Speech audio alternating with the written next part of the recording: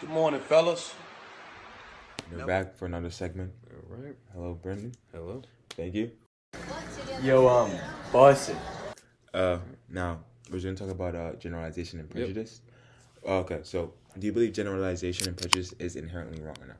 I believe it is inherently wrong, yes. I'm a big individualist, so I don't like generalization or prejudice in the least. I would disagree. I would believe that's in some areas generalization and prejudice is definitely acceptable. For example, let's say that let's use an animal kingdom. Yeah, I mean it's also worth saying how you define it. Like what do you define as actual a technical prejudice of a certain type could be something as simple as just liking blue cars. That's technically a prejudice of some sort, but not a personal prejudice. So for example, in the animal kingdom, right? Yeah, you have deers and lions. Lions normally hunt deers. When a deer sees a lion, he's gonna run. That's prejudice. That's generalization. But is it inherently wrong? I do not believe so, because the deer is used to this violence from the lion. I think it's worth saying that prejudice can be undesirable without necessarily equating moral inferiority to a person for displaying it in certain ways. I think just because there are people who are prejudiced, and we have a lot of prejudices in the society, and I think the number is arguably growing rather than shrinking. Yeah. I don't think it does anything or is actually accurate to say that because someone may have a certain prejudice, you can necessarily say that they're inherently a bad person just for the simple fact. It depends on the degree and to how they exercise that and so on and so forth. Well, personally for me, like, for example, if you look at the Black Lives Matter and the atmosphere, the tension in the air when it comes to Black people and police officers, for example, personally for me, when I see a cop, when I am approached by one, when I talk to one, for example, I have a prejudice. I think prejudice and generalizations, it's in that sense, it's just a natural biological. Bitch ass niggas, y'all niggas can't be around here no more, dog. Skedaddle, get the fuck. Defense mechanism that your brain developed, because not because I have a prejudice or a generalization does not mean I'm going to be nasty, or I'm going to inherently be violent or not compliant with the police officer. Yeah. But I still will have my guard up, and But you're not black. Remember, we only kill black people. Yeah, we only kill black people, right? I don't think that's inherently wrong. I mean, I do think, generally speaking, people are always a little nervous in front of police officers. Well, yes, but I think in my case, because of the atmosphere and the there's the past history of police officers. I'm saying that it's understandable to a degree where that's coming from. I think that, so for example, I used to have like anxiety, social. Yeah, like I'd start sweating like going into like a public place, and what helped that was like the gym and so on. But I think the same thing is with prejudices. They're very anxiety based. A lot of cases, it's the fear of not knowing who someone is on a personal level and meeting them for the first time and wondering what sort of interaction you're going to have. And then what people usually do is they default to a prejudice regarding that person. Well, I believe in some areas prejudice is definitely wrong. For example, I think there are levels to being prejudiced. For example, like, let's say I'm inherently prejudiced or generalized police officers just because of their profession, right? That does not mean I am going to not be compliant with them. A lot of people, just because of their prejudice and their generalization of police officers, that leads to them not being compliant, not being able to control their emotions and all these things. So I believe that it's not inherently wrong. It's just how do you use that prejudice or generalization energy for lack of words. It's undesirable to have prejudices, I think. It is something that we should work towards eliminating.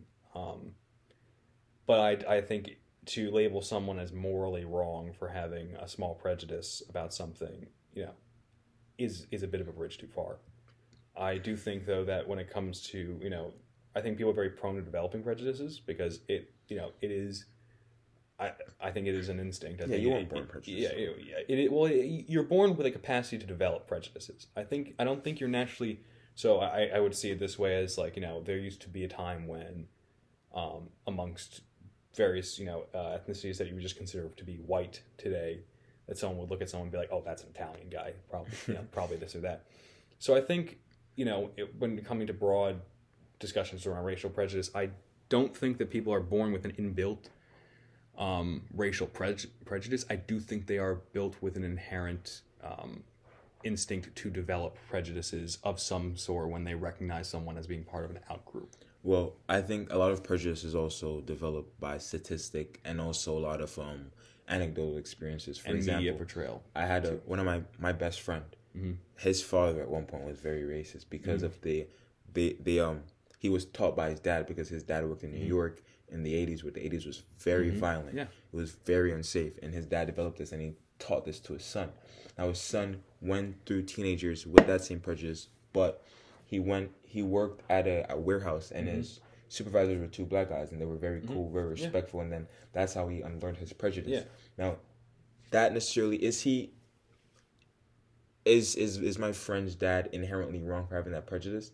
I don't necessarily believe so, but I think that with a lot of people don't try to unlearn their prejudice. It would, and that's the thing I would say, is that it shouldn't be an immediate point for chastising people because they have a prejudice, but it's something that we should work towards unlearning.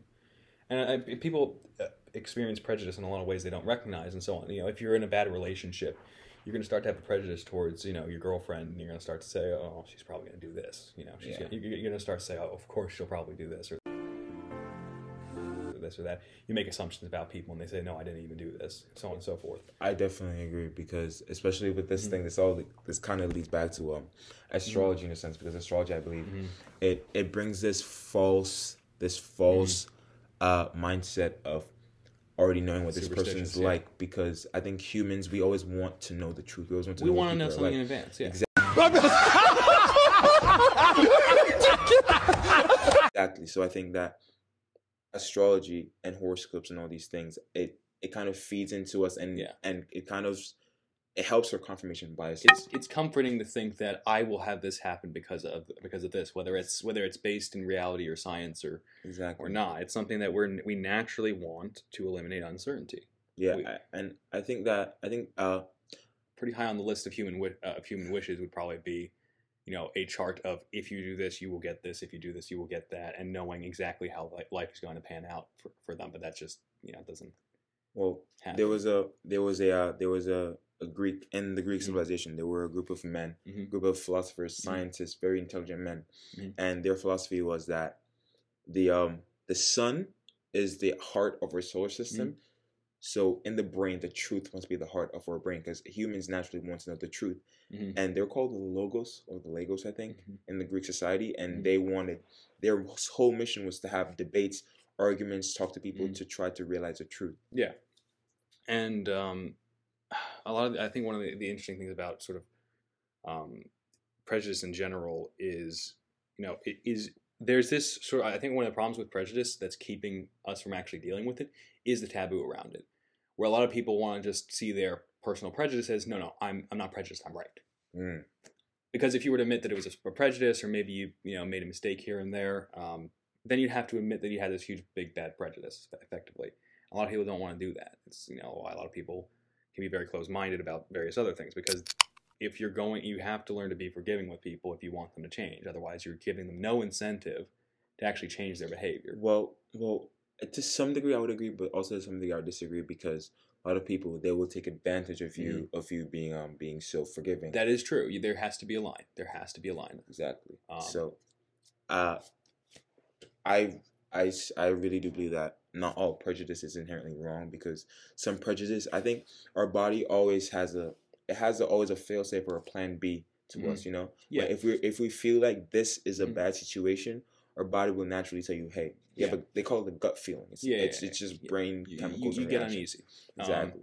And that's one of the things that I think is that we are very often, I think, in denial of how easy it is to develop a prejudice. And I think that's because we make it such a taboo that we don't really want to admit that we can develop them when we do. So, like you said about your dad's friend's... No, my friend's dad. Yeah, your friend's dad, his dad was a cop, and he developed a bit of a racial prejudice. That was likely due to the fact that as he, had experiences with violent crime as a police officer, there was probably a disproportionate amount, statistically speaking, of that people he was arresting or dealing with were black. And he probably said, oh, this must be the case, right? You hear about people who are veterans talking about their prejudice towards, people from a country that they were fighting against, in the same way. And it's best to say it's understandable that you would start to develop a prejudice towards that person, even if it's not rational. It's understandable that would happen, but try to expand your mind and try to stop wasting that energy on that. I think that's a good way to cut down the amount of prejudice. And just the general sense of certainty about the world also fosters that. People tend to see one thing, and instead of saying, okay, this is what I'm seeing, what's the reality of the situation, people just want to say, I know how it goes down. This is the way it's going to be. Someone dresses like this, someone looks like that, they're going to be one of these people. Do you believe that our generation, Gen Z, as we call it, do you believe that we are trying to unlearn these prejudices, or quite the contrary? I think we are trying to unlearn the prejudices. I do. I think we're trying to unlearn these prejudices, but I think we are producing more in the process of it. I agree. Because we are doing the typical, because in trying to do that, we've fallen into the trap of the in-group, out-group thing, where basically we say that if someone doesn't take our position in one thing or another, and it's a very intellectually lazy thing, but we basically try to say, if you believe this, you must therefore believe all these other things. Therefore, I don't have to argue with you because I know you must be just one of those people. Just one of those people who thinks all this, and that has led to a lot of prejudice. You see in today's discourse, people are constantly trying to box someone into a preset set of political tenets that they find abhorrent, and if they see one thing that they don't like, they assume that they fit that entire descriptor. That entire set of beliefs, and that's intellectually lazy, but it's convenient. And so I think we've, in the process of trying to get rid of prejudice, you hear a lot of PC terminology and so on. PC is a great example of prejudice. You say they're trying to fight prejudice with political correctness, but they're perpetuating it, because what they do is you set up a set of new ways of speaking about things, and if someone doesn't follow that, it gives you an excuse to say, that person must believe all the bad things because they don't use the language of we, the anointed, the enlightened, who use that lexicon. Yeah, I think this also leads back to politics as well, because it said the correct political way to think of things. And I think us as a generation, we have, for example, if you're on the left, you are seen as, the right would look at you as a Marxist commie. Yeah. Marxist communist, but if you're on the right, people will look at you as a racist bigot from Texas or Tennessee or Alabama. Yeah, it's like people don't want to take the time to say, okay, what do you actually believe? Let me actually talk to you and see, what do you actually think? What are your set of beliefs? People actually more often want to just say, let me hear a few things about you and then assume what kind of person you are. That follows from there. And again, it saves time. It's intellectually lazy, but it's convenient. One of the things that I remember, Dave Chappelle made a joke, and this is an interesting bit about prejudice, is that he said, if we wanted to get gun control passed, that black people should go out and buy guns, and then it would be in no time. But the reality is, that all the gun proponents were, when I told you about that 58.2% increase in black gun either purchases or ownership last year, the entire firearms community was just going ballistic with joy over that. Well, I would argue that this increase in gun ownership and purchases could also be induced by the racial biases and anxiety, and fear. from the police force. But the fact is, the initial prejudice is that because someone is into firearms or wants to defend firearms, they must be in the category of someone who's distrustful of black people, or so on and so forth. The prejudice in the joke was that. Well, yeah, but I believe that black people got guns and firearms to protect their self, their liberty, their family, and that could also be that could also lead into a bad situation, because as a black person, I would not want to be pulled over with a firearm in the car. Yeah, you wouldn't want to be pulled over with any firearm in the car in the state, especially. But not even in the state. If I was in Kentucky, Alabama, Texas, Florida, state. Well, those states are, you'd be fine. They'd have no grounds for that. But the thing is that the point of the prejudice there is that people assuming that if someone is pro-gun on something, they must be some sort of right-wing nut, bigot who is crazy and just wants their weapons to enforce white supremacy or something like that. Most of that's not the case. There are a lot of gun owners, so there are obviously some who do think that, but they aren't even close to a significant portion of the community. I mean, most of the at least vocal gun advocates are libertarians who don't care about race at all, But yeah, but I would say I would disagree to an extent because I think that a lot of Americans, in the society, we kind of because there's been this either if you're not with me, you're definitely for them.